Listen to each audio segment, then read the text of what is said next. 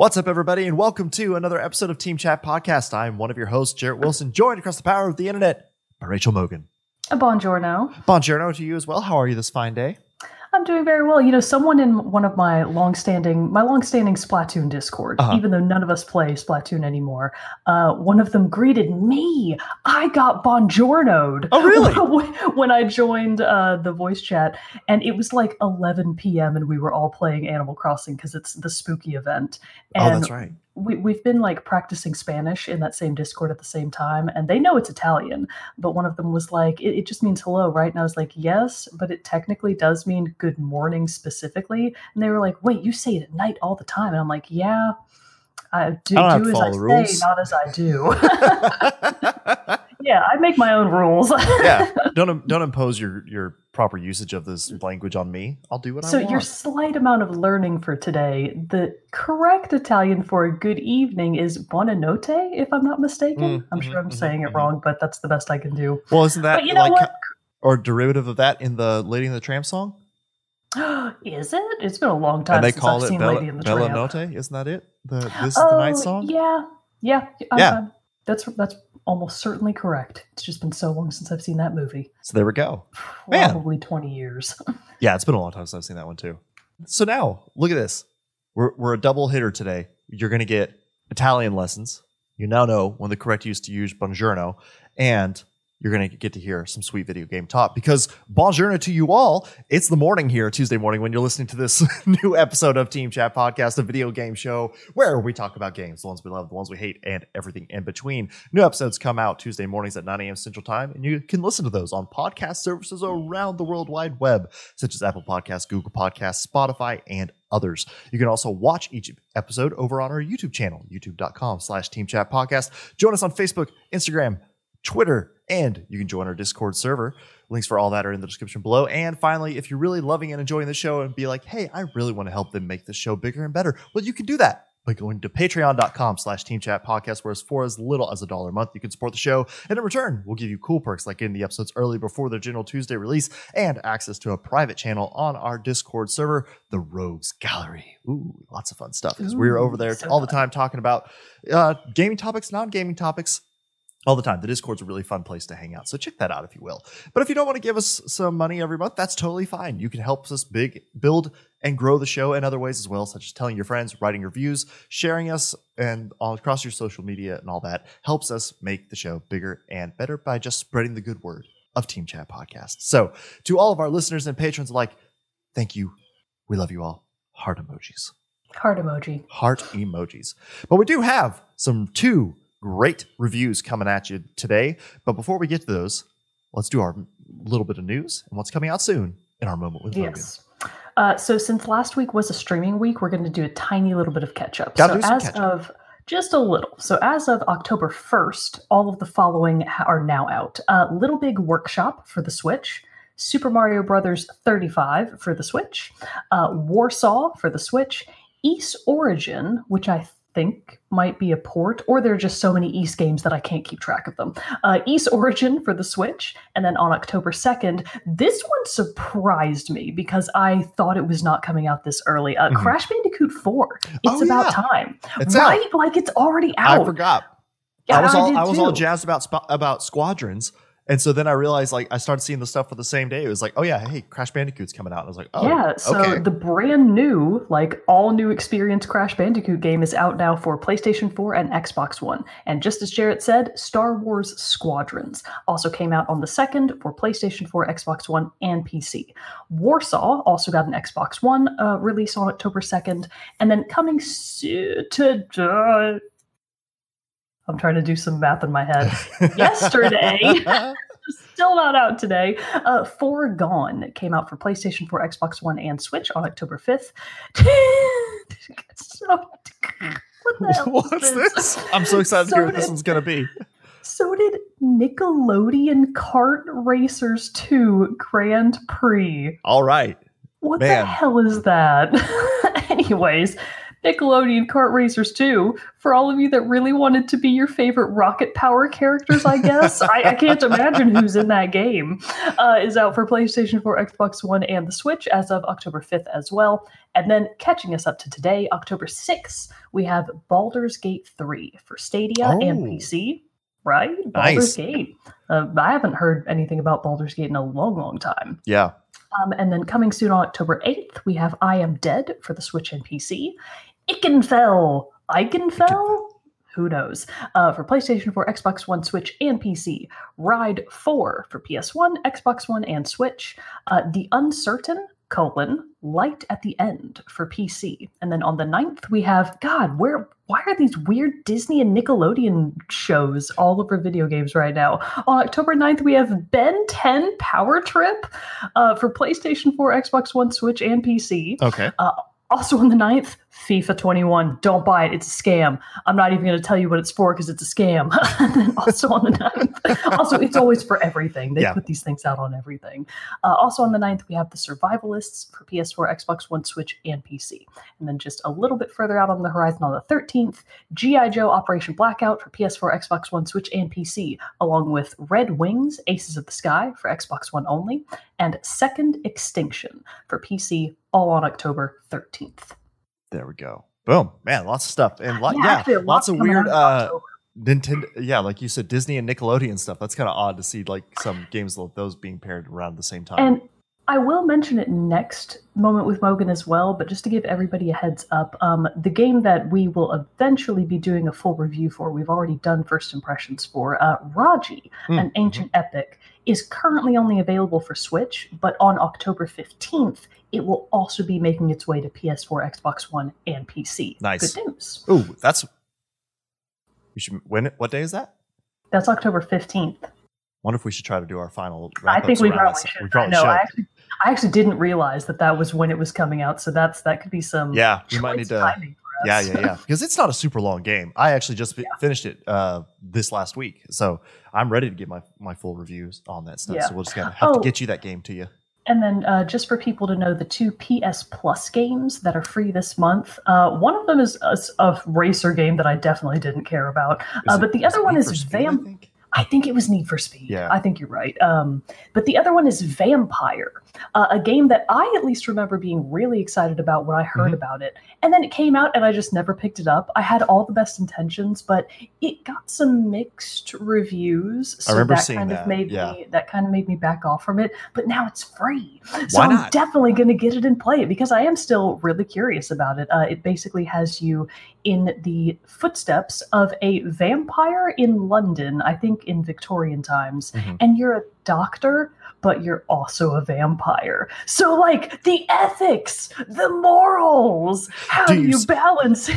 Do you satisfy your hunger for blood, but also do you need that blood to perform transfusions to save your patients? Exactly. Yeah. So I think it sounds like a really cool dilemmas premise that you're going to be balancing throughout the whole thing. Yeah, it's a neat premise, and it's a perfect October game. It's obviously like a dark, spooky atmosphere. It's got all kind. I think it's not exactly action-packed, but it does have some action elements to it. So yeah, it's free. Pick it up. Why not give it a try? Right? And it's a Dontnod. That's right. It is Dontnod. Developers of Life is Strange and all that. So fun to play something from theirs that's not Life is Strange, see what else they can do. You know what I mean? So yeah, I'm excited about that too, and I'll be picking that up because I want to try that one out as well. But one quick little news story that we did want to touch on. We don't have a ton of thoughts because again, this goes into a lot of areas that we're not very well versed in. But we did want to at least acknowledge the fact that even after making promises promise is a good way of saying it, that they were going to not enforce crunch and everything in their studios anymore. The CD Projekt Red, they did have to institute mandatory crunch time from the beginning of October until the release date of Cyberpunk 2077. I don't know why I wanted this. I was getting confused on that number. But anyway, so looking at about a month and a half of 6-day work weeks is what they're requiring to be able to get this down. Now, they are taking steps to pay the employees extra for that time. It's not just rolled into theirs. And the CD Projekt Red does have a profit sharing program in place where they give their employees 10% of their profits. So they are rewarding for the crunch time, but still We're seeing a return to crunch time, which sucks. Yeah, it's just an endemic thing that, we just wanted to point it out because it's not going away.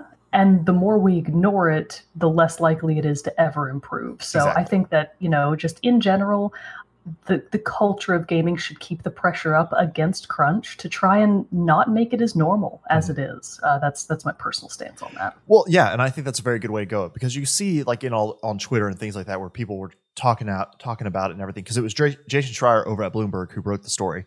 And so, people in his mentions, people in the mentions of other people talking about it, they're all like, well, I have to work overtime for all this stuff, blah, blah, blah, blah. And it's like, well, yeah, that's true. You do. But do you enjoy it? It's like, is that, does that, and also, are you rewarded for that in the correct way? But, and also, like, we shouldn't be necessarily celebrating being taken advantage, having to be thrown into these positions where you're taking advantage of for this end goal, no matter the bonuses that you get at the end.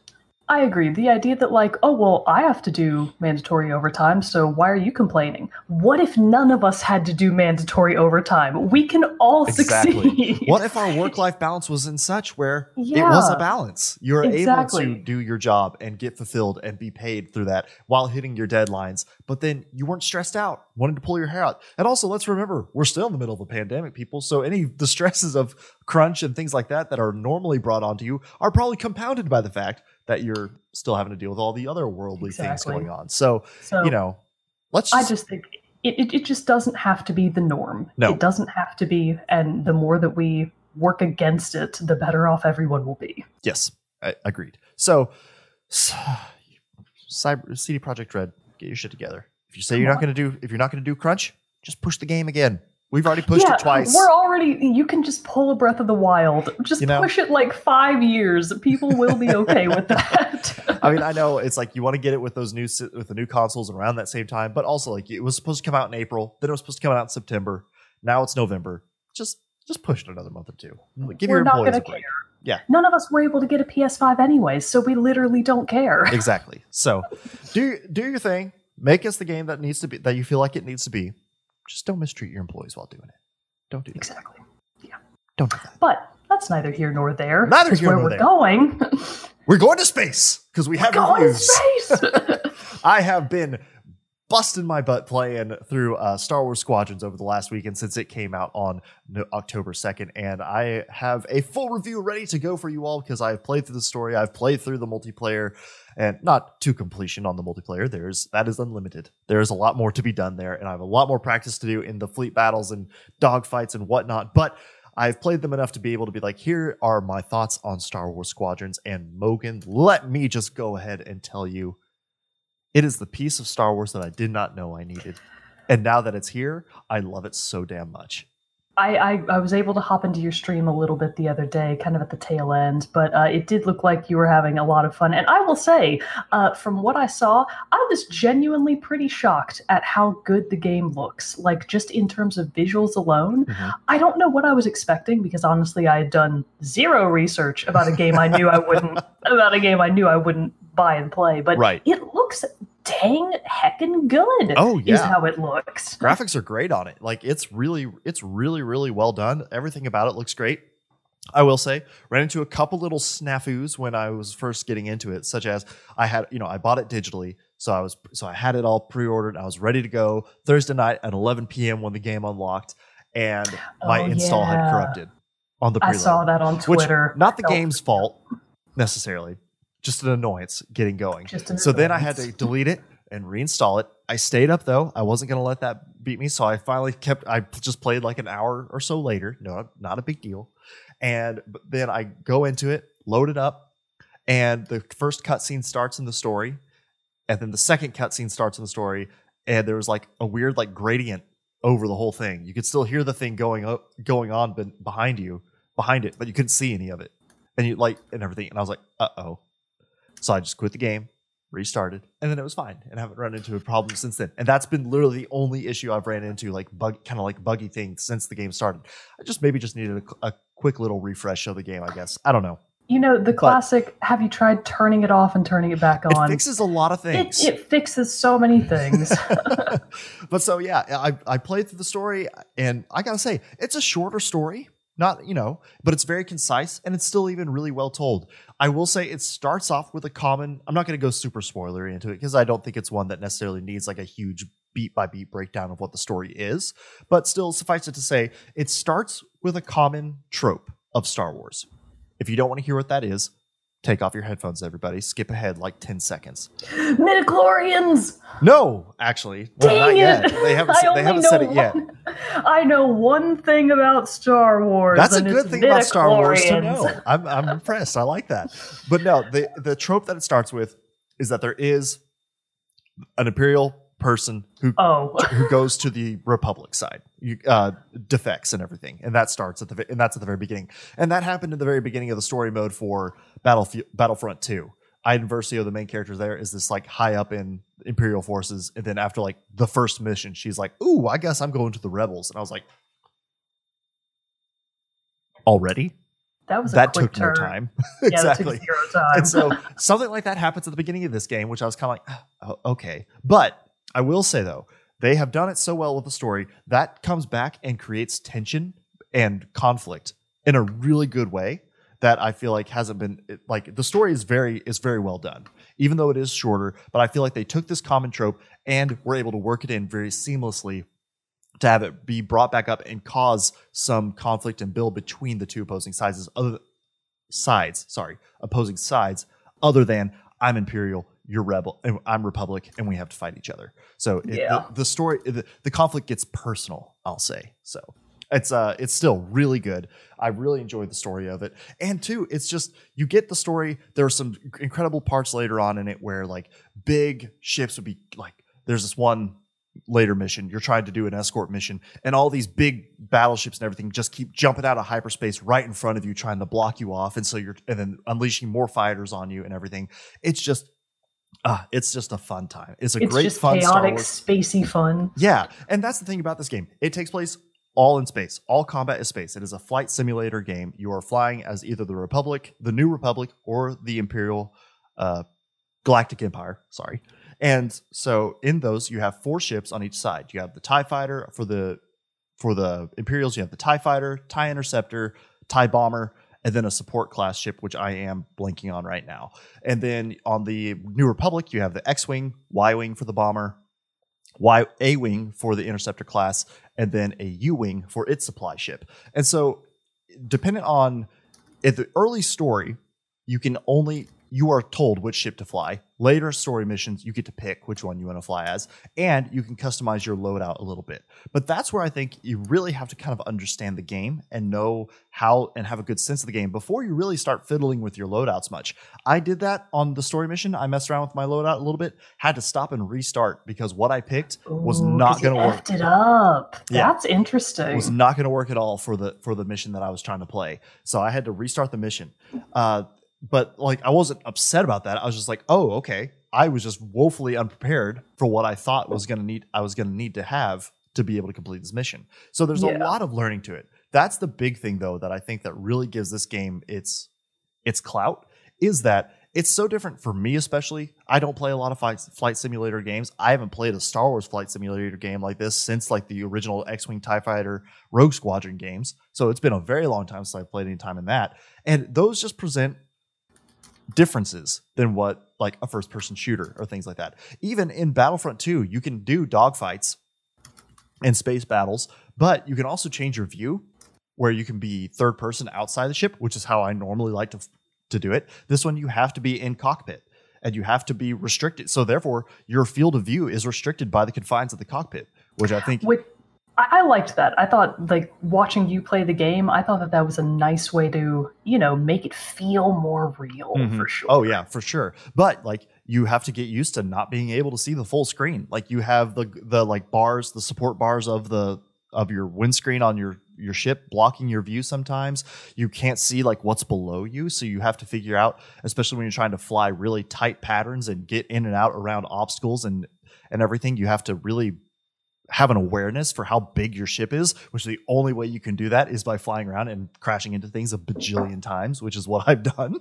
And so it just has a lot to get used to. Not only that, you have because this is a full flight simulator game, you do have to learn your controls and your readouts on the HUD, on your HUD, which is like you have to balance in the Imperial ships, you have to balance the speed of your ship with your weapons. And you do that by toggling between the D-pad buttons. Like left D-pad is the engine, up D-pad is your weapons. On the New Republic ships, those have built-in shields on their fighters. So you have to balance between power, weapons, and shield power. Then if you have shield power, you can then choose if you want to put more power of the shields to the front, to the back, or have it balanced. In Imperial ships, you can then choose if you want to give more power to either the weapons or the engine to help make your ship go faster and things like that. But then your targeting is all on board for how you're trying to look. There is a mini map in the sense that you have a radar, but it's not very directional in different ways. So you have to really be cycling through your targets, picking out where, seeing their distances. And so there's a lot to just keep a track and to have going on and to be aware of as you're trying to fly around. I will say, because I'm not used to that really, I have found myself sometimes getting lost, going in the completely wrong direction as where I'm supposed to be going. And then somebody else will be like, hey, you need to come back this way. And I'm like, oh, snap. Or you hit the edge and it says turn around, you've gone too far. And I'm like, oh crap, I got to do that. So but I recognize that that's just a me problem. I'm not saying it's a default of the game. The game provides you with plenty of ways to be able to find where you need to go, because you can either select by hitting L2, you can hit just a quick tap of that will target whatever's right in front of you, or you can hit X and you can cycle through all the different targets that are available. And so if you remember to do that, I just sometimes get heading and run away and then forget that, oh yeah, I have to select my next target. You can in the options choose to have that be auto detected, but for the most part, I preferred it manual is how I like to have it. But it's just a lot to keep track of. And then also too, you're not like the left stick is not controlling your camera. It is in the sense that it's controlling the roll of your ship. So like if you're going to do a corkscrew or something like that, but then sometimes you can be flying and you're upside down, then you're trying to reroute, get right side back up, but then you're like, where am I? And you have to find it. So there's a lot of just trying to learn the spatial awareness really of where you are, what direction you're going, and what's around you is a big part of this, as well as learning how to balance all the systems of your ship to be able to get the best performance for what you're trying to do. Like if you're trying to take out a really fast fighter, you're going to want to apply a lot of power to your ship's engine so you can keep up with that ship. Maybe then you're attacking a capital ship, like a big, huge ship, like a Star Destroyer or something like that. You want to turn your power to your weapons so that your hits have more impact in different things. And so there's just a lot of different stuff to keep in mind. And then also while trying to pilot and shoot down these other very, very fast moving craft. There's just a lot going on. And so with all of that and trying to learn all of it, it presents a big challenge. The learning curve of the game, I will say, is very steep, but it's very rewarding because once it does start clicking, which I don't remember if you were watching my stream when I feel like it did start clicking for me and I got like a 6 kill streak in a dogfight online. And I was like, when I was playing multiplayer and I was just like, oh man, I'm feeling really good this mission. And it was just, I was flying really smooth, really tight, able to make tight turns, shooting down ships like nobody's business. I was feeling good. So when that happens, it's rewarding as hell. I don't think I was there for when you had that many kills. Like when I was there, you ended a match with 4 kills, 4 deaths. Even Steven. That's what I'm always aiming for. Yep. And then after that, you had a really good match where you didn't die the entire time. Mm-hmm. So maybe I had to peace out after that. But yeah, there was definitely some progress being made in real time. Oh, yeah. And it's great. And that's the thing about it, too. I feel good, though, because a lot of the people that I see online talking about this game too are like, I may be terrible, but I'm having a good time, which makes me feel good that I'm in just good company. Everybody's having a rough time learning it. But I think that's what applies itself so well to this game. You can't just give me a space sim and then just be like, cool, I figured out how to fly this in the first mission and I'm a pro. Like you got to give difficulty, and there's difficulty in spades. Yeah, I like that. So this is a team-based game, right? So when you're playing with other people, these are just real other people online, yes? Yes, when you're playing multiplayer. In the campaign, you know what? I'm blanking right now if you can't do the story co-op, but I think you can. Okay. Question is then, so can you just get on voice like to everybody? Can you just talk to your team all the time? do they have the option to not listen to you, etc.? Yes. Like, what are the mute and volume options? Yeah, they do. You do have the option to, in multiplayer, to either play with your mic. Like, if you don't have a mic, you don't have to have it or something like that. And then you can. It does have a ping system, so you can like target and then be like, "Hey, team, let's attack this," and then the team can choose to acknowledge that ping or not. But yeah, you have the full option to just be on mic and talk with the random people you're teamed with. You can make a squad of all your friends and play that way. And then if you don't want to hear your team and you just want to be like, I'm just going to fly around and do my thing, then you can, yes, mute those as well. So you don't have to listen to all the chatter or music that other people like to play over their headsets. Do they really? Have you not heard? Not in this game specifically, that a thing? But oh yes, in so many games I play online, somebody will be like have their mic on and they have music just blaring, and it's all you can hear. Oh my god, I have never once encountered that problem. The most I've ever heard is like somebody's mom literally yelling at them. Yeah. Or like crying babies and barking dogs. Those are like the top three things you I've have ever yet heard to in the get background. The blaring loud music while trying to play. Wow. No. You're not lucky. Not even in my Overwatch days. And I was like on voice a lot. That is so fascinating. That's funny to me that you've never got that, but that's pretty funny. Maybe that's a PC problem. Well, but no, I've got it. I play. I hear the place I've heard it the most lately is on Apex. When I play Apex on my Xbox. So yeah, I don't know what's going on there, but that's so funny to me that you've never come across it. It's the most annoying thing. It's the most annoying thing. You have got to get on there and play like classical opera. I'm begging you. Well, so that's the fun thing though. Like when it first started, and I was playing this game because like I said, I used to play the X-Wing and TIE Fighter games from the mid 90s. And when I would play those over at my buddy's house, we used to turn on that old song from the 70s that I'm blanking on what the song is actually called now, but it's that Dancing Queen? Hey, goodbye. And like try to time it when they say goodbye to blowing up a ship. That's what my friends do. And that's a perfect soundtrack for a game like this. And so we I used to do that all the time. And so yeah, no, having the right music to it is great. But hey, speaking of the music, it's some great Star Wars fare what you're getting here. But what I've noticed though is that a lot of like, especially when you're in the hangars and you're customizing your ships, getting your pre-mission briefing, things like that, the music, while modern, still sounds and like has a feel towards the more chiptune 8-bit music of the originals, which I feel like gives it a very fun sound, a very familiar sound in two ways, because you are getting that nostalgia kick and it's also Star Wars music. But that's been great to just have. The sound design of this game is great too. Like I've been playing it primarily on headphones, and just being able to hear the ships just roaring past you and being able to, and all the explosions, just the sound of like flying through space which shouldn't, I know, have sound, but it does, as you're flying through space and like boosting, going up through it. It just really immerses you in the whole experience, and it does it so incredibly well. What I like about the story mode, kind of jumping back to that a little bit, is that you do meet and interact with the other members of your crew, of your squad. And so for both the New Republic and Imperial side of things. And I think they have some really great characters. I also like that they brought in some, like on the New Republic side, one of your squad mates is a Trandoshan, who's like a big lizard-esque alien race. Lizard-esque alien race. You would like it though. One of the main person of your squad, Gunny, gives you that is an alien, another alien race, Mimban, I believe, but so you can't really tell her age or anything like that. She's older because she talks about. But like, she's probably old. She's your old lady grandma representation. Yes, I'll take it. Because this is post the Battle of Endor, and she talks about having flown and fought in the Clone Wars. So she's been around and flying for a while. So she's a little bit older. And so I was just like, oh, Mogan's gonna be so happy. There's that old lady representation that she loves to see. Very excellent. 10 out of 10. And then on the other side, on the Imperial side, one of my characters that I like over there, Shen, he's really cool because he's kind of like, he's cool in a very like, mysterious way, because you talk to him in the hangar and he's still in his full like flight gear, and his helmet is like all messed up. It's got like huge scrapes and it's kind of destroyed a little bit.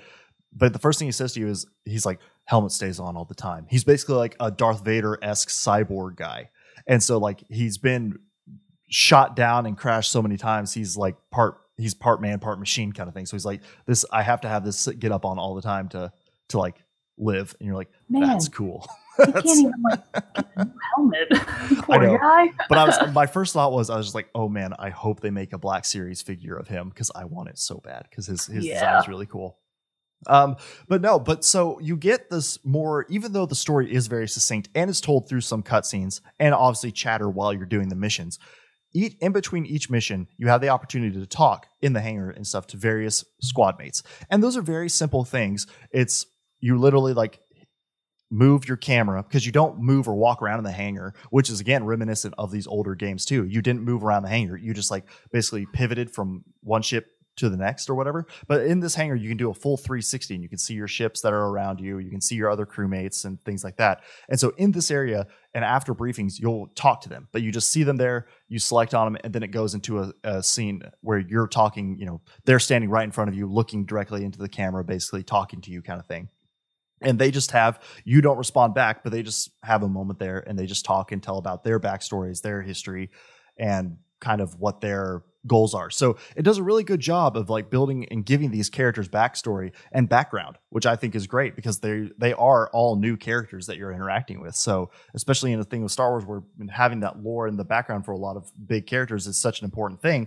They really did a really good job, I think, of building up that and establishing who these characters are. And I think that's really great.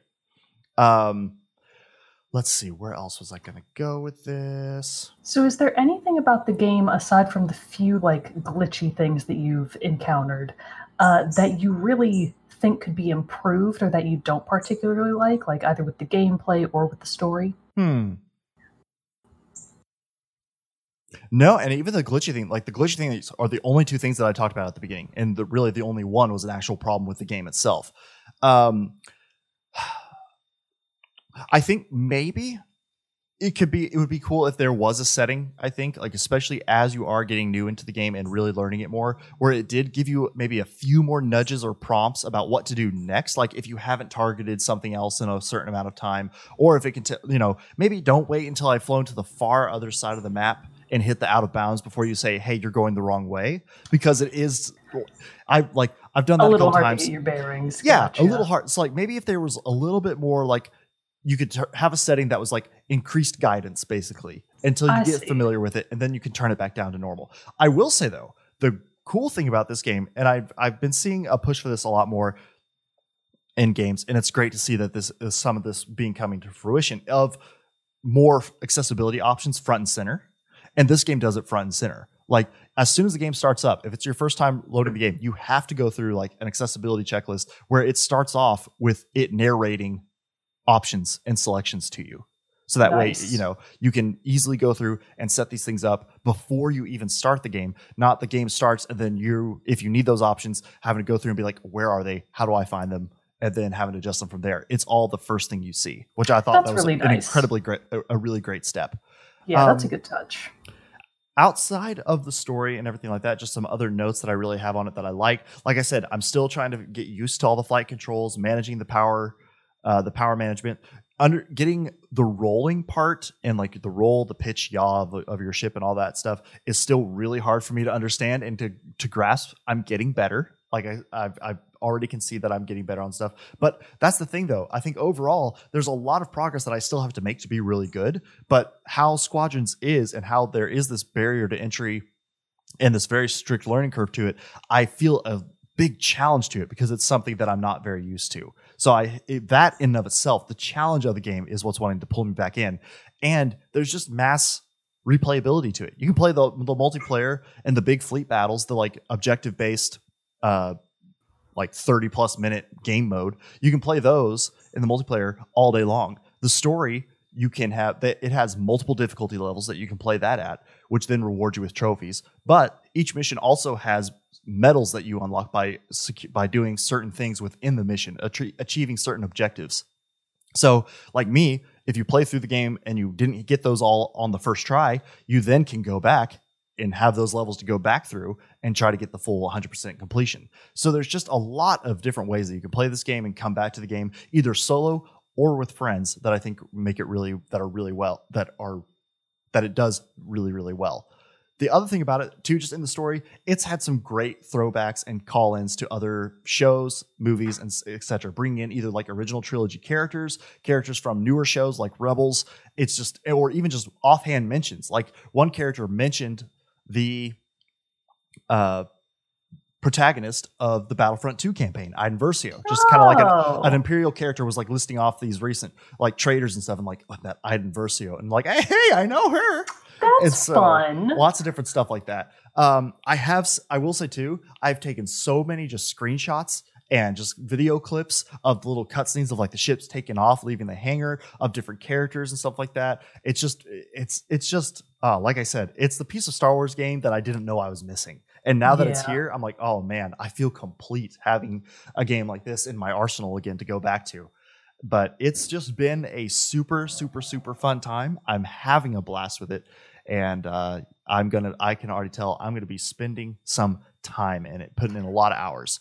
The nice thing, 2 more quick things. They have this one other move that you can now pull off in this that you couldn't do in any of the old games, drifting. You can do like a massive boost. And I can tell this is something that would be a lot easier to do on a joystick if I had one.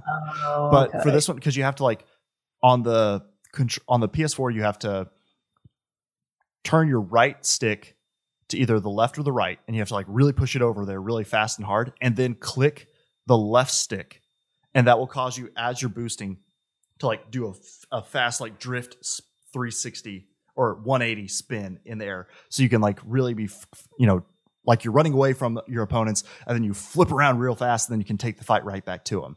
So that's really fun, and still trying to get the hang of that. I'm having a really hard time talking today. I'm too excited. But yeah, so that's really fun. The great other thing, so far, I will add that. So far, no microtransactions. Everything you need for your customization options are you either get requisitions or glory, and you get those by playing multiplayer matches. And that's what you use to that's it. And that's what you use to either unlock parts for your ship or to unlock customization options for your pilot. So actually, I have another question then. Mm-hmm. So in the multiplayer mode, a lot of other games have this. Is there like a difference between like casual play versus competitive play? Yes. Oh, okay. There are just normal dogfights. Those are just for like the casual play. The fleet battles do have a ranked and unranked system. So that way you can play through those, and that will give you tier progression and different rewards there as well. What's your rank, bro? Oh, I haven't jumped into rank yet. I know I need a lot more practice before I'm going to be like, all right, I'm ready to jump into ranked. And rank 2 is like, I want to find us a group. I feel like for ranked play, especially, like you don't want to necessarily always do that with in there randoms. With randos. Exactly. So I really want to get a group together to take on some of those fleet battles. But what I've played in those, they're super fun to do because those are all based on, you have these objectives that you have to complete, but there's like a meter up at the top, and wherever your team's level on that meter is determines if you can be on the offensive or the defensive. So basically, like if you acquire a higher score by shooting down a lot of the other the other side's ships, or like taking down some of their smaller cruisers, that then allows you to do the final push like toward their big capital ship, because that's what you're trying to destroy. So it's basically like this. It's like a tug of war, basically. Of like, ooh, you could be doing really good and being able to push the offensive, and then they suddenly like, regroup really strong and push you back, and now you're suddenly on the defensive trying to defend your main ships. So it's a really dynamic game mode, and one that I can see that if you have a set group, you could pull off some really great plays. Like, hey, I'm being chased, no big deal, man. Like, swing around this asteroid, and I'm on the other side waiting to take them out as you come around. You can do a lot of that stuff. I can see where the team communication is going to add just like another layer to this. And that's what I'll say too.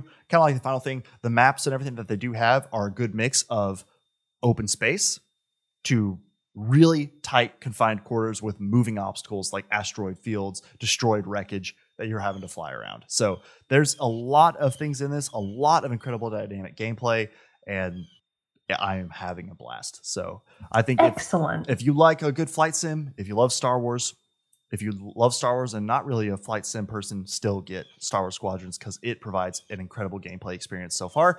And 2, right out the gate, brand spanking new, it's $40. So it's not even a full priced $60 game. And it does have crossplay, yes? Yes, it is crossplay. So you can play across PC, Xbox, and PlayStation. Everybody can all play together. So yeah, it's a good old time. And two, like why I ultimately decided to still get on PS4. I was wondering if I was going to do it on PC or PS4, but I decided to do PS4 still so I could get the trophies because I figured out that there are joysticks that are compatible for PS4. So I was like, if I do eventually want to upgrade to that, I still have the option. So nice. It's a good. It's just been so fun. I'm gonna spend it. I've been like wanting to almost put on like social media every time. I'm like, I'm back in it. Like tweet like I'm back on it again. I played so many hours just over the weekend, just busting through it because I just couldn't stop. It's very awesome. Addictive. I did get stuck at one point in one of the later story missions, and I was just like spinning my wheels, wasn't able to get it. And I finally had to be like, all right, I need to take a break and come back to it. And then obviously things were fine after that. But no, it happens to everybody. Oh, it's good, Mogan. It's a good game. So, but right on. I hear that you also have a very good game. I sure do. You want to talk to us about a bit more. So we talked. Of course, my first impressions of this game was actually really recent. It was like the episode before our stream, right? Yeah, so like 2 weeks ago. Yeah, it's only been a couple of weeks. Our previous episode. Yeah, but yes. I want to revisit and do a final review of Paradise Killer. Ooh, I'm excited. 2 reasons. A, I really do feel like when I did my first impressions, my brain was firing in 10,000 different directions. And even just within the game, I was kind of having trouble wrapping my brain around it and really understanding it. So my first impressions frankly sucks. Like it gets the gist across. It gets the feeling like across, but it doesn't really give a very good idea of how the game actually plays. And I want to revisit that first and foremost and give a pretty spoiler-free basically first impressions redo of what the game is like and who it's for and who should get it and who will enjoy it. And then we're going to do a hard segue into some extremely spoiler-filled end game territory because I have finished the game. So the first part is, of course, going to be as spoiler-free as I can make it, or things that are so minor that I don't consider them spoilers. And then once we start doing the hard segue, I will let everybody know. All right, so if you're not at all familiar with Paradise Killer, first of all, it is from Kaizen. I've looked this up. I know I looked this up. It is from Kaizen Gameworks. So Kaizen Gameworks is the developer. I believe they are based in the UK, and the publisher is Fellow Traveler. So that's just who made the game. Kaizen Gameworks. God, I hope that they make more of this because, right off the bat, I loved, really just genuinely enjoyed Paradise Killer as a whole. So that's the first thing I want everybody to know. So when I first, started the game, I did definitely have some doubts kind of at the outset. And I mentioned this in my first impressions that for about the first hour or two of gameplay, I was kind of on that fence of thinking, I kind of want my $20 back. Oh. I don't really know how I think this is going. I'm confused. I don't know what to think of this game. Kind of want a refund. Yeah. But I am so glad that I stuck with it because it turned out to be an incredible game that a lot of people probably wouldn't like, but I found it extremely engaging. So for starters, it is available for Switch, Mac, and PC right now. So those are the only 3 platforms you can get it on. On Switch, it's only $20. It's not an expensive game. Okay. So it's a really good game for the price. And I think that I probably I haven't actually checked my final hour count, but I would say I probably logged anywhere from 25 to 30 hours of very active gameplay.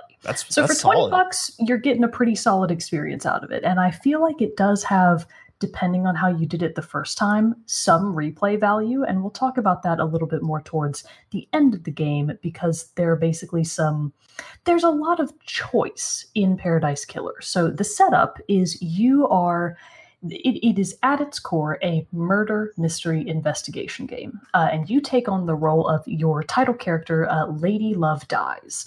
So that's her name. Everybody in Paradise Killer has ridiculous, inscrutable names, and it's part of the appeal. It's just part of the quirky appeal of the game. And Lady Love Dies is an expert investigator that is returning to her home of Paradise. Paradise is a literal island. She's returning to her home after years of being exiled. So So the premise is she's being called back to paradise by the judge, basically the end-all be-all of the law in paradise, because the crime to end all crimes has been committed. The entire council, the council have all been brutally murdered. And not only have they been murdered, they were murdered on the night that Paradise number 24, Island number 24, was supposed to end, and Paradise number 25, the next iteration of Paradise, was supposed to begin. So basically, this murder took place in a contained area with a contained rogues gallery of potential what's the word for it? Potential criminals? Suspects? Suspects, yes, potential suspects. I don't know why I couldn't think of the word suspect.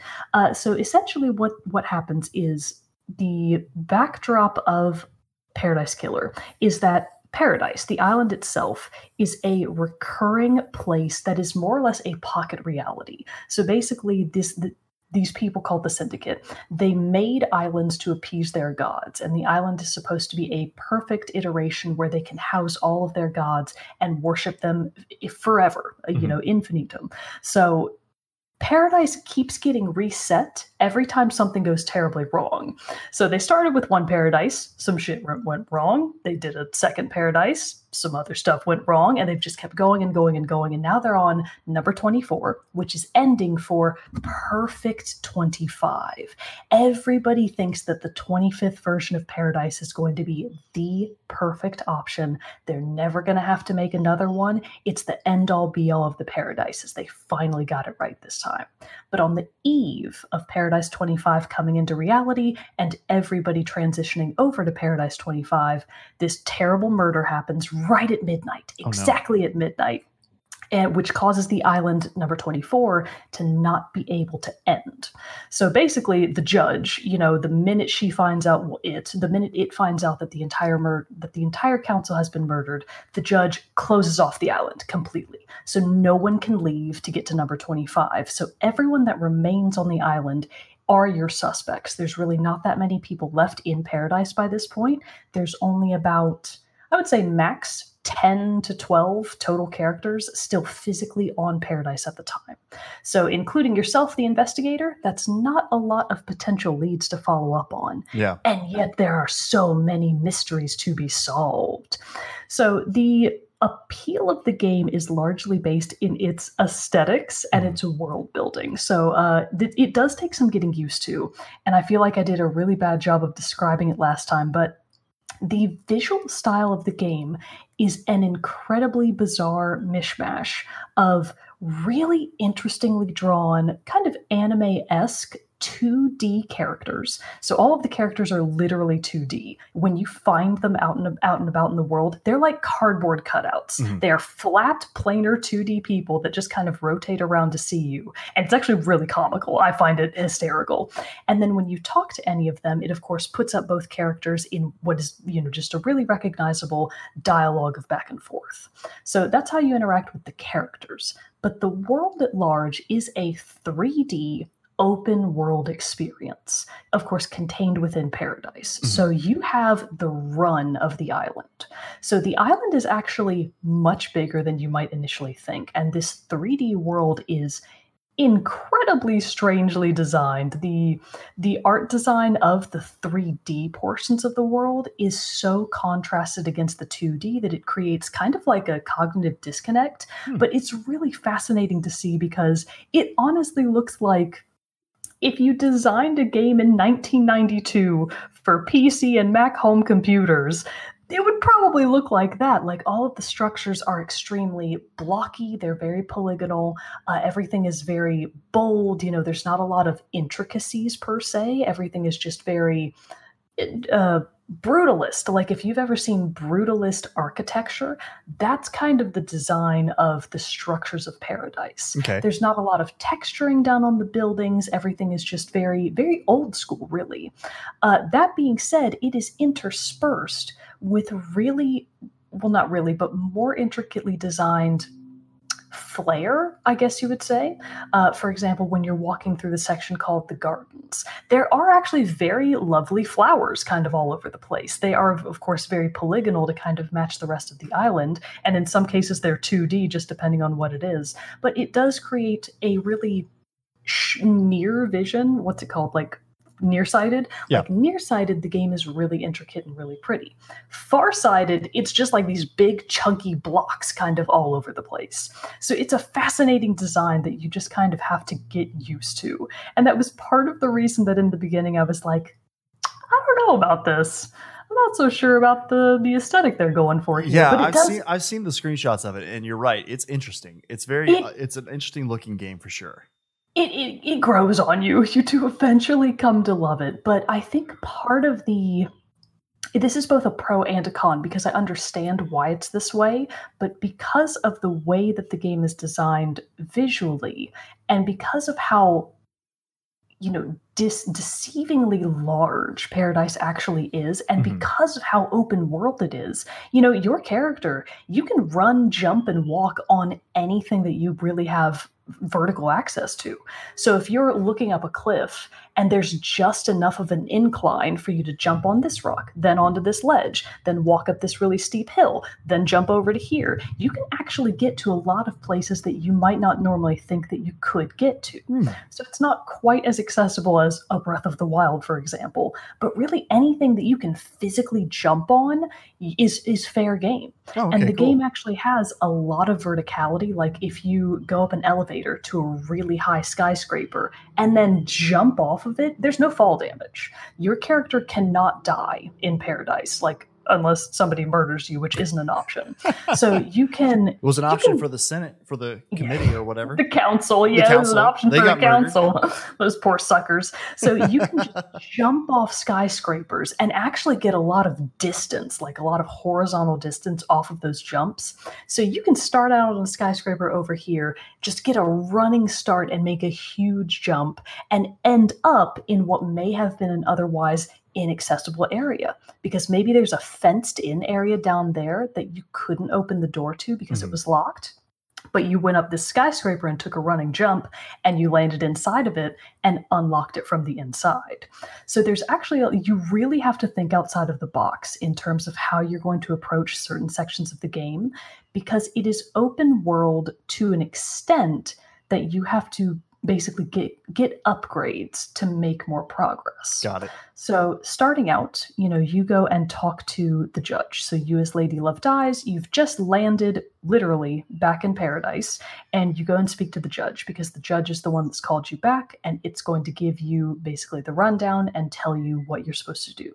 So you go and speak to the judge, and the judge explains, hey, the whole council is dead. We need you to investigate. Everybody on the island is a suspect. Good luck out there, champ.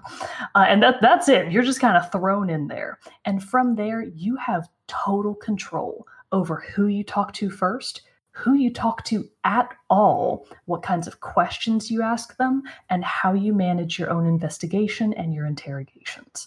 So I actually I didn't even talk to any other characters when I first started out. Just by accident, I went up I heard that. I was reaching over to get my drink, and I hit the shotgun off my Doom guy, and it fell. Oh, poor Doom guy. I'm sorry. Please continue. It literally made a gunshot noise. So I just walked off into a random area and found what was essentially an abandoned workshop that was full of evidence. So anytime you go into an area that has potential evidence, you do have the option to just hit A and interact with something. So the interaction is fairly limited. It's not like you can see Lady Love Dies hands reaching for anything. It's just get close enough to something, interact appears on the screen, and you hit interact, and then she'll do the 2D version of interacting with that object. So you can just do your own investigation at will, but really the main way that you make progress is through talking to all of the suspects. It's through literally investigating. So when you go and speak to any given character, they will start out with a fairly limited amount of dialogue, because their dialogue options depend on what you already know. So the first person that I think I talked to was Yuri. It was definitely Yuri Knight. What a dickbag for starters. I hated that guy. He was such a jerk to me the whole time. So I find this guy Yuri Knight and I go talk to him and I find out that his role in Paradise is that he's the assistant to this woman called the Architect, and she's the temporary leader of the syndicate because everybody else has been murdered. So Yuri Knight's options at that time are, hey, what do you know about the murders of the council? What's your alibi? Where were you at the time of the murders? What's your role here? Just basically getting to know the character. So initially, I probably only had 2 to 3 dialogue options for Yuri to start with. Mm-hmm. But that means that when I leave that discussion and I go talk to his boss, the Architect, Carmelina Silence, I will then have her dialogue options of, what do you know? What's your alibi? What's your role on this island? Along with, what do you know about your assistant? Can you corroborate your assistant's alibi from last night? If you can't, why can't you? Were you not able to get in contact with that person last night, and why? So the more people you talk to and the more information you gather, the more dialogue options you unlock. So it gets to a point where kind of in the mid game, when you're finding new characters, their lists of dialogue options are massive. I bet. I could see that happening. Yeah. So this is both a pro and a con, because on the one hand, I understand why it's this way. On the other hand, it's pretty annoying in some cases. So in terms of dialogue and who knows what, there are obviously things that most characters don't know. So let's say, for example, that I found out that something like a deep secret of the island has occurred, and I go and talk to somebody else who definitely wouldn't know about that unless they were the criminal. Their dialogue option still shows up with, hey, what do you know about this thing? And then their answer is just, well, I wouldn't know anything about that, would I? And that's the end of that conversation. So you often wind up with a slew of dialogue options for characters that are, I don't know anything about that. Isn't it your job to know that?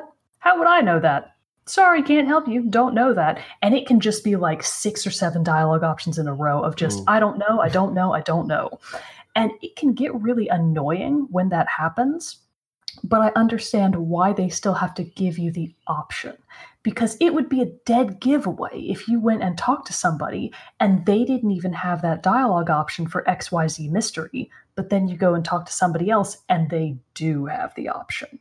So I do understand that you have to give every character equal dialogue options to not, by just sheer implication, by omission, reveal more of the story than should be revealed through those dialogues. So it can be a bit of a slogfest in the mid-game, but I get it. It's not exactly a detractor. I feel like the creators of this game, when designing the story, probably had like that straight up the meme of like Charlie Kelly from Always Sunny being absolutely. Dude, they had to have the most complex conspiracy notes going everywhere, of all time, connected by string. Yeah, definitely. So I would say that in general, so this is going to be the in general pros and cons, and then we're going to move into the story stuff. The pros are awesome soundtrack. So the composer, I think I mentioned last time, is Barry Epoch Topping. And it's funny because in the context of the game, you can find more soundtracks like in just comms towers, and you can pull out the tapes and add them to your own running playlist, basically. Oh, nice. And on the soundtracks, whenever you acquire one, it basically gives you like a little vinyl cover and tells you like, oh, this is the track you found. And on those vinyl covers, it'll list the composer Epoch. So the composer like built himself into the game, which I think that's Very really nice. fun. I like that touch. The soundtrack is really, it can be described as a blend of vaporwave and like 80s city pop, and it is excellent. It's got it's a little bit psychedelic. It's got a lot of funk mixed in, and it's just so gripping. The title track itself, Paradise (parentheses Stay Forever), both the vocal version, which I normally hate the vocalized versions, both the vocals version and the non-vocals version, equally excellent. I've been singing that song in my head for days because it's so good. And I'm just like, I freaking love the soundtrack so much. So it's a really good soundtrack. 10 out of 10 for the soundtrack alone. Vibrant, interesting environments and visuals once you get used to them. Really good character design. The designs of the characters, you really have to look it up to understand, but they are just outlandish and bizarre. You know, characters will wear full masks over their heads, or at least one character in particular, that is like a golden skull, and the only thing you can see are his eyes. And then the rest of his outfit is like a flamboyant, it almost looks like a pseudo Matador's outfit, but it's hot pink and gold, and he's got these crazy tattoos all over his chest. And it's just like, well, I just want to hang out with you. I just want to know more about you, buddy. And other people have like big gold armor on and like fierce weaponry, and they're clearly warriors, and like big billowing, I don't know, like blue wraparounds. It's crazy. The character design is wild, but it's a big part of the appeal. The character design is top notch. In addition to the character design, characters do have some voice acting. I think I mentioned this before. The voice acting is just selected sound bites. You know, characters kind of have a revolving door of voice lines that they will say kind of just interspersed throughout your conversation with them. And then a few select lines that are really important will be actually voice acted. But for the most part, it's just these little interspersed voice lines here and there to give the conversations a little bit of flavor. Those voice lines don't always fit exactly like the tone of the conversation. But, you know, they limited budget, limited time. I'm not going to complain about that too much. I think it does add a lot to the story. The story itself, though, is the number one draw of the game. It is an incredibly complex, interwoven mystery that connects all of the characters so well. Just, you know, chef's kiss. Chef's kiss for trying to design what is ultimately just a massive conspiracy that you have control over. You as the investigator, if you don't want to pursue a line of questioning, you don't have to. If you don't want to accuse someone of something, you don't. If you do want to accuse someone of something and you know they didn't do it, you still can. You have total control over where you go, when you go there, who you talk to, what you talk to them about, and then what conclusions do you draw from that. The dialogue of the game does naturally give you the information that you should have, because in some ways there kind of is a right answer, but whether or not you agree and you pursue the right answer, totally up to you. Interesting. Which I loved that it was so open, and that the game didn't really try to hold your hand that much, aside from, well, these are the built-in dialogue options. Of course, you have to have this information. You're the investigator. So I really enjoyed just the story in general. I think that anyone who likes murder mysteries and investigation style games, you know, even if you're accustomed to the old point and click, like the old point and click investigation games, I think you will still get so much out of this game. And the big tip that I can advise to anybody going into this, please explore. The exploration of the island is the number one way that you are going to find more evidence. And there were things that I missed. Like when I finished the game, I knew in my gut that I still had a few loose threads. But I was at a point where I was like, you know what? Even with the loose ends, I think I've got it. I think I've got the solution. So I went into the trials, even without having all of the information. And I got a conclusion. Was it the right conclusion? That's what I was going to ask. Like, does this game, does it draw you towards a specific ending? Or could you make an ending could you have an incorrect ending? We will definitely talk about that now that we're going to be segueing a little bit more into the spoilers. Before we get there real quick, I am just going to briefly list my handful of very small cons. Okay. So the first character that you actually meet is named Shinji. He's actually a demon. So the deep lore of the game is that, you know, you're in a pocket reality designed by these people called the Syndicate. They're basically the upper echelon of society that have broken away from the real world, our world, to build their pocket reality to continue worshiping their arguably terrible gods. I don't know why they would choose to worship these gods, but that's what they've done. It's the gods you're stuck with, the gods you gotta worship, I guess. I guess so. So they built this reality to worship their own gods, and a big part of this strife and the reason they keep having to remake islands is the islands keep getting corrupted by demonic influence. So in this game, gods are real. They're basically space aliens, more or less. And demons are real. And they are also space aliens, but the bad ones, I guess, it's very objective. Like, are the demons actually the bad guys? Probably not, honestly. So there are gods, there are demons. Demons keep getting onto the island. You can, in fact, eradicate them. You know, the people in this game can find demons and straight up kill them. And that's, you know, demonic eradication. But demonic presence on the islands is supposedly totally omitted. You know, suspectedly, they already destroyed all of the demons that were inhabiting Perfect 24. But not Perfect 24, Imperfect 24, but they still got rid of all of the demons. Mm-hmm. However, you meet a demon right off the bat. You meet Shinji, and I described him last time. He's a fox-faced, square-headed, four-armed, naked, blue foxman demon. And he's flipping you off the whole time. Did I mention that he's flipping you off the whole time? The whole time. The double flip off. Because he's like, two top arms are constantly flipping you off. And I'm like, Shinji, I like your style. You're okay, man. So Shinji is both kind of a pro and a con in my mind. I think that he is in the game. I don't really understand his presence in the game. So he is a demon. He's not supposed to be in paradise, but he is. Some people know about him, most people don't. So I think that part of his role is just that he's supposed to demonstrate that, hey, the island is definitely still corrupt. If one demon is here, surely there can be more, right?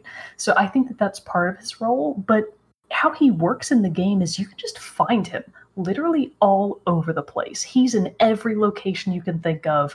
I've had times where I can see him in one location, just tilt my camera to another part of the island, and there he is again. He's over there. Oh, wow. So he's all over the place, and when you find him, you just have conversations with him, just like normal conversations. He'll be like, hey, Love Dies, what's up? I'm just hanging out. Because he's like a lower level demon. He's not a big deal. He's just kind of chilling on Paradise, and you're like, hey, Shinji, how's it going? Man? What's up, man? So he just kind of, I don't really understand his function. I just don't. The conversations with him usually don't reveal anything about the game. He's not really there for your investigation purposes. I like him. He's okay. I just kind of feel like he may have been, I just don't understand why they added him. Yeah. So he's not necessarily a con, but he's also not really a pro in my book. So just kind of there. He's a neutral zone for me. Yeah. Exactly. My other very small complaint is that sometimes if you're not careful with your exploration, you can physically get stuck. Oh. I accidentally got myself stuck, like wedged at the bottom of some rocks that I could not get out of. And I just had to restart. Like I was literally stuck. So do be careful about where you're exploring. Make sure you have a way out, because if you don't, you might just have to go back to the last save point. It's not a big deal, and it didn't happen often. Just be careful. The other thing, and this is non-spoilery, but towards the end of the game, once you do enter the trials, some parts of the trials can be a little redundant. But again, it's not without cause. We'll talk about that a little bit more soon.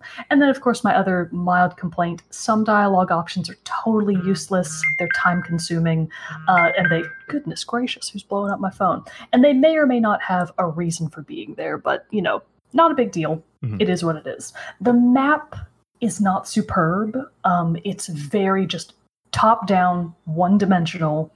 What you see is what you get. It's really hard to navigate based on the map alone. You actually really can't. The map is only so helpful. But that does get you to explore more. So again, it's all just pros and cons to balance.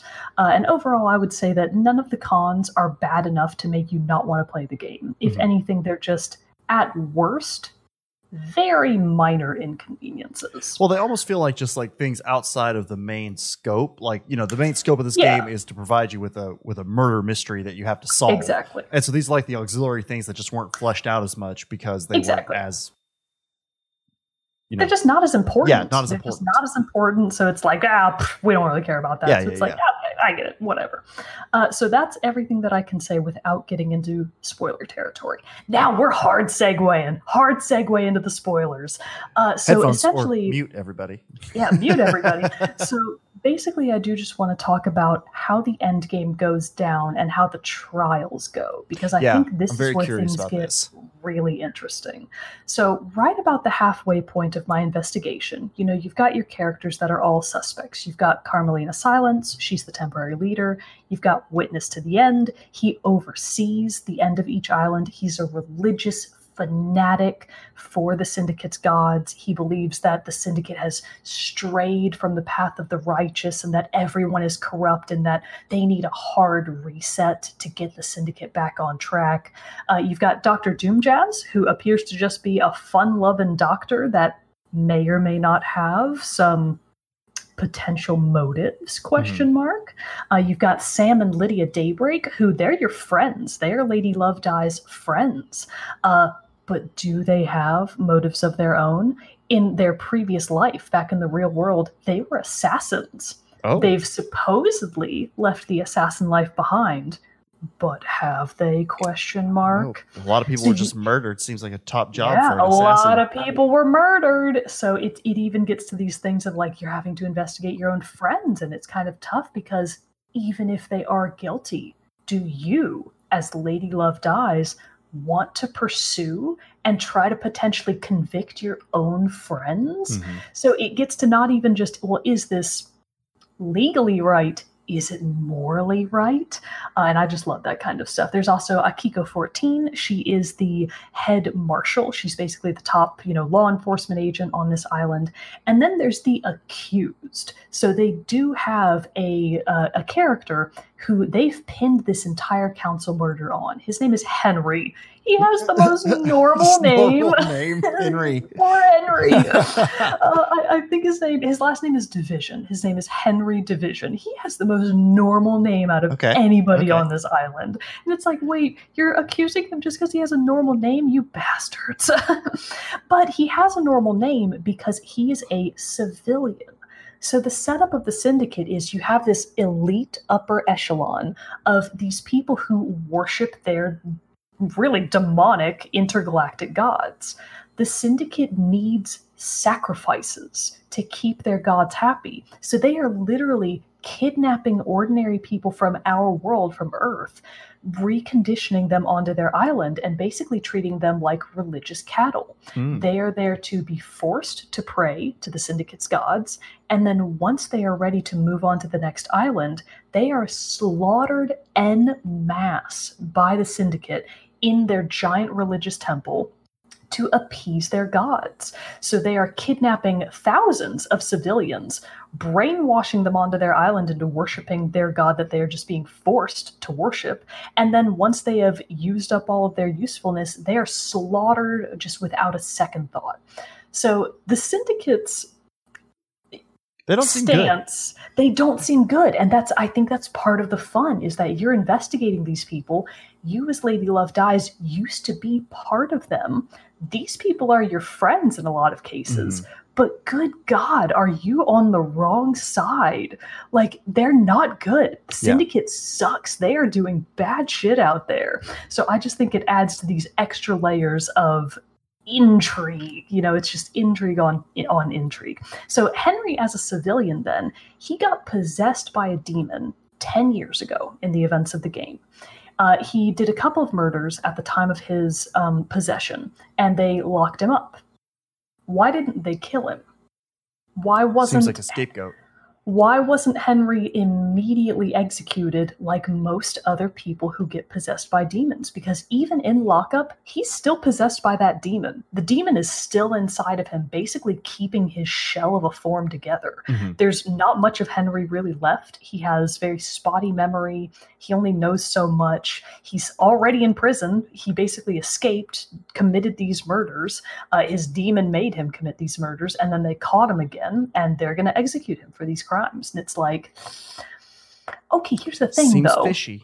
Because I'm looking at the map, and based on the timeline that you told me, you expect me to believe that Henry, a heavily sedated, demonically possessed person, managed to get past the elite head of the guards, Akiko 14, walk all the way from his isolated prison island. He walked all the way over to the Syndicate building, to the council building, somehow got through all 4 locked holy seals that nobody even knows what they are. They're a mystery to everyone except the council. He breached all 4 seals, murdered all of the council, and then got back outside and passed out in, checks watch, in 3 minutes. You Seems expect unlikely. me to buy this horse apples? So right off the bat, there are some huge holes in the story that is being told to you. But everybody on the island is like, well, the criminal's already in custody. Why are you even investigating? Why are you asking us? He's already in custody. We're just going to execute him. And you're like, bitch, hold up. What you are telling me makes no sense, and I'm going to do my investigation regardless. So from there, it's just unraveling the lies on lies on lies. And it is so rewarding every time you manage to find a new piece of evidence that catches somebody in a lie. Yeah. For example, Lydia. So your best friend Lydia, she's the ferry woman. She literally uses her car. She's the only person on Paradise with a car to drive people from their homes on Paradise 24 to the gate so that they can move on to Paradise 25. So her tire tracks then, anytime you find tire tracks, there's only one culprit. Lydia, she's the only one of the car. Why are her tire tracks on top of the council building? Why are her tire tracks? Is her vehicle Chitty Chitty Bang Bang? Yeah, actually, it kind of is. She can go anywhere. It's like an interdimensional space car. She can go wherever she wants. Oh, all right. Why are her tire tracks on the cliff overlooking a set of obelisks on the beach that give you the key to breaching the second holy seal? Why do you find a PDA washed down a drain that clearly belonged to Lydia that contains a message from Witness to the End to Lydia telling her how to access the obelisks?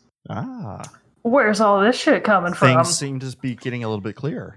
Things are getting a little bit clearer all the time. So there's this place called the Dead Zone where Henry committed his original crime 10 years ago, where he unleashed these demons into the world, and that entire area is now blocked off because it's demonically corrupted. So they had to physically block off an entire set of apartments, basically.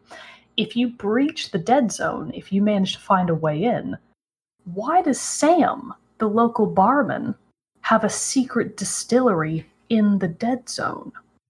Why is there a hidden demonology bunker in the Dead Zone coded to only Witness to the End and Carmelina Silence's blood? Explain that! Witness and Carmelina. The game. I cannot, but it seems to be adding even more layers to this mystery, which need to be unraveled. It adds so much. So to answer your question from earlier then, does the game want you to come to a certain conclusion? That is a very interesting question because my personal opinion is that there are 2 potentially right answers. And honestly, they are probably both correct, which I think is part of the fun.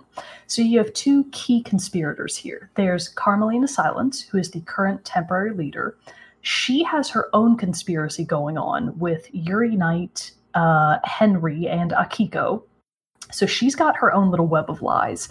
And then you also have Witness to the End, who is his own conspirator. He has different reasons for wanting the entire council dead, and he has roped into his web Lydia and Sam Daybreak. So what you actually have is 2 warring factions of 2 separate conspiracies that both wanted the council dead. And they both went about murdering the council on the same day, at the same time, but just in different ways.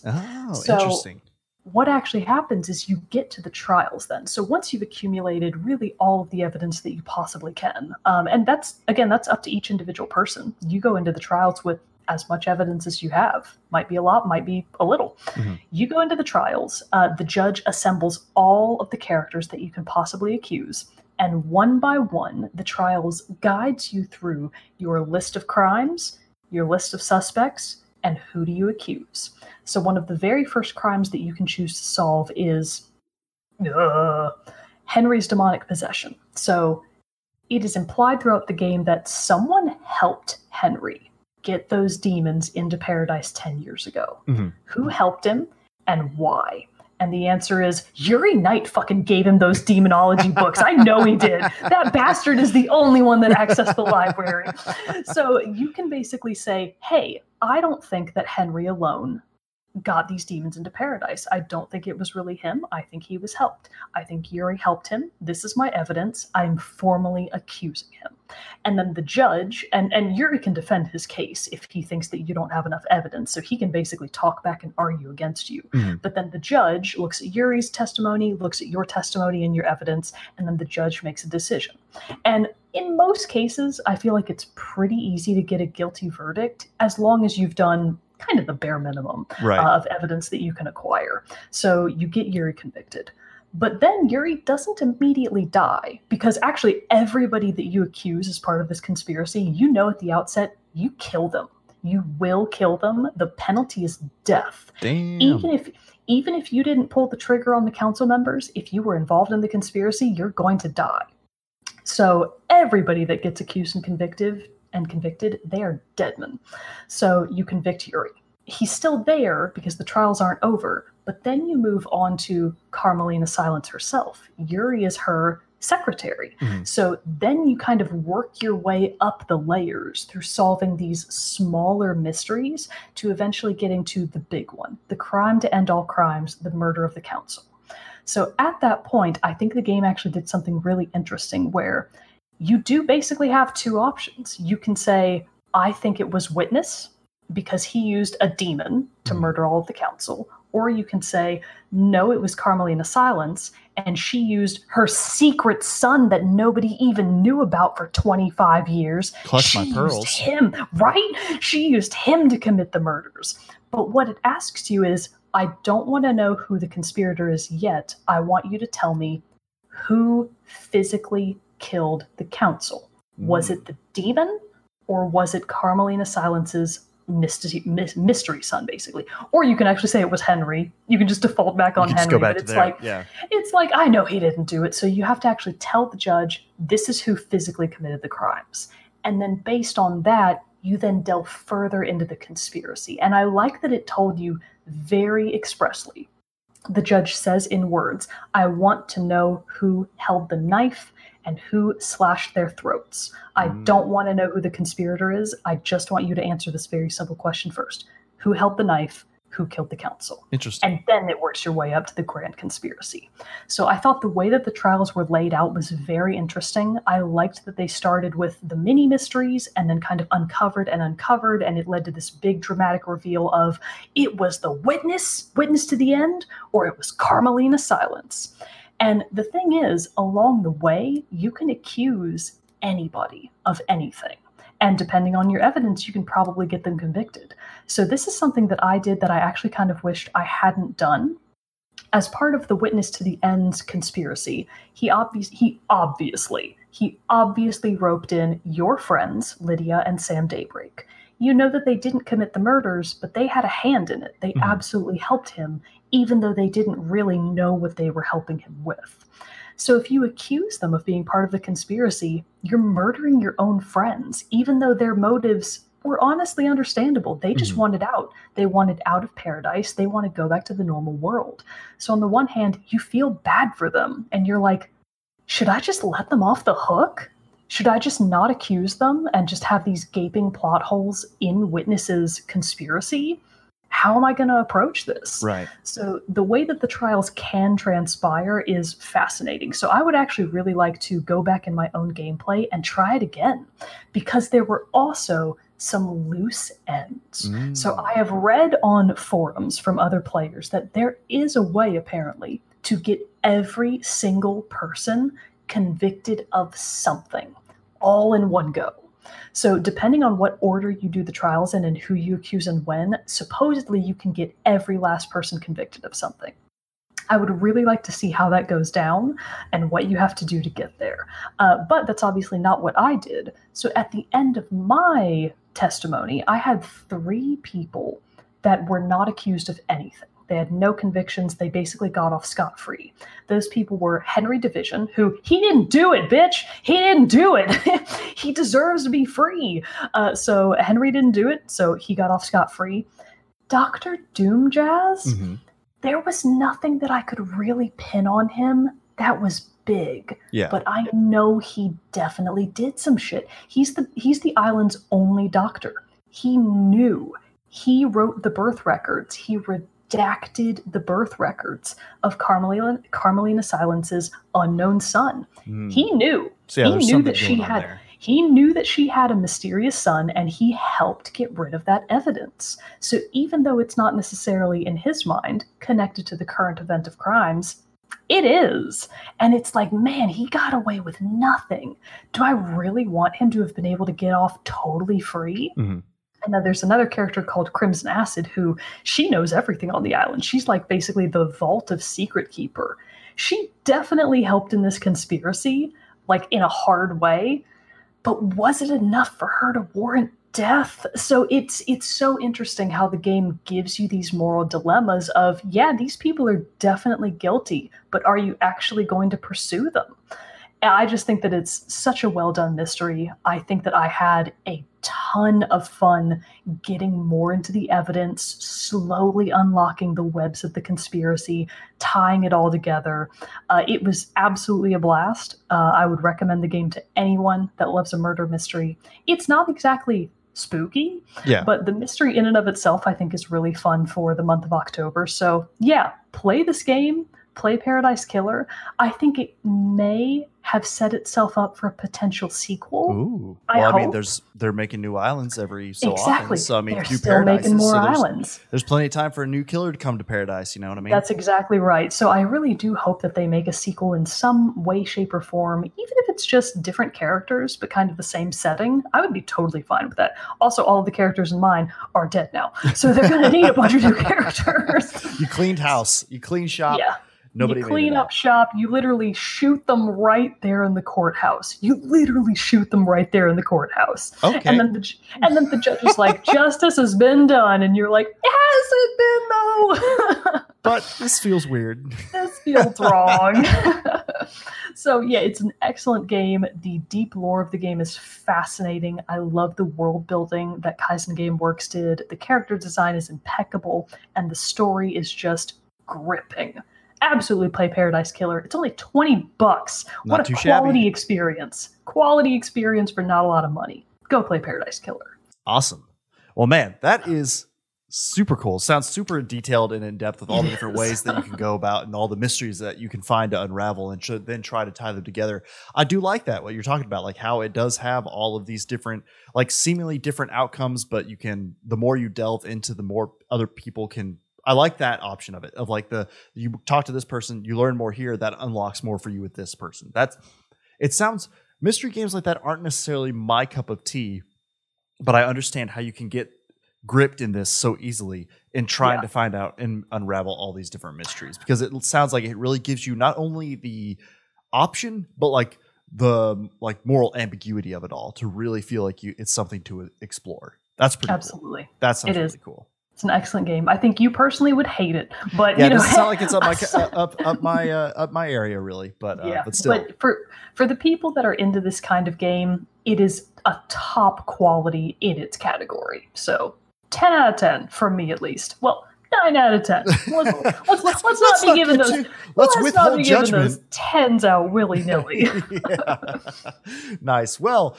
Thanks for sticking around with us, everybody. And if you have thoughts on either Star Wars Squadrons, and if you're looking for somebody to play Star Wars Squadrons, let me know. But if you have any thoughts on Star Wars Squadrons, Paradise Killer, both great games in their own way, but totally different games, really. But that's just the breadth of diversity that we give here at Team Chat when we talk about these games.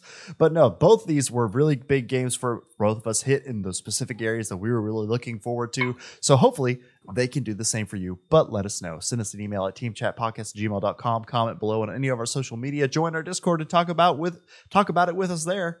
We'd love to hear from you. But until next time, everybody, that pretty much wraps up this episode. I'm one of your hosts, Jarrett Wilson, joined across the power of the internet by Rachel Mogan.